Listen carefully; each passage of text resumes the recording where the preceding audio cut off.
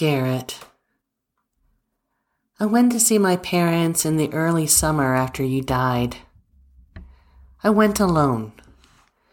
I knew my family was coming, my brother and my sister and maybe some of their family members.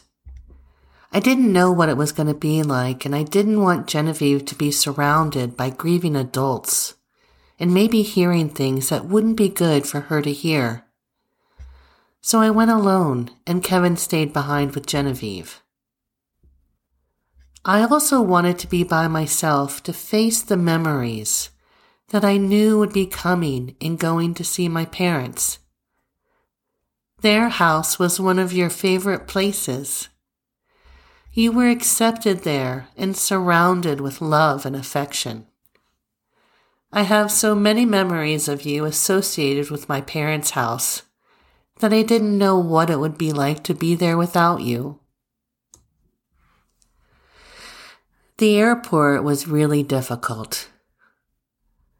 I had a memory of you walking hand in hand with my mom when you were 2, arriving at our new little town where you would live for the rest of your life. I am traveling with ghosts today, I said to myself. You were with me every step of the way, sitting in the seat next to me, holding my hand on takeoff as we always did, even when you were a teenager. You liked family rituals, and you never let them go, even when you grew up and might have decided that you were too old. But you never did. You always held my hand and your dad's hand. Every time. Being at my parents' house felt weird. A surreal social visit. Ghost memories kept overlapping whatever was happening in real time, and I thought about you constantly. When my brother came, he cried with me. It was the first time I'd seen him since it happened, and there were no barriers between us when we met. I thank you for that, my brother. I was glad to sit with you in my grief and accept your sorrow over what had happened. And the same for my sister when she came. Thank you for sharing your hearts with me in that moment. I needed you. I haven't been great at keeping in contact this year, but I know you are there if I need you, as you always have been.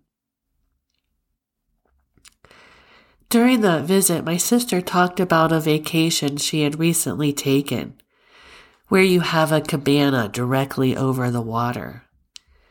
It had been on her bucket list, she said. We were sitting with my dad out on the deck and he asked me, "What's on your bucket list, sweetheart?" I knew he only had the best intention in mind, but I couldn't. I couldn't respond with anything but the raw truth.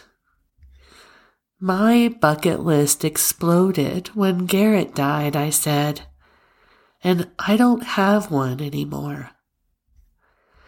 Well, it wasn't a great answer to give to your dad, but it was the only thing I had at the time. Or I might have said, my bucket list is to have my dead child come back to life, because I can't stand that I am sitting here without him and haven't found a way to manage it. It wasn't a perfect moment, and I'm sorry about that, but I missed you.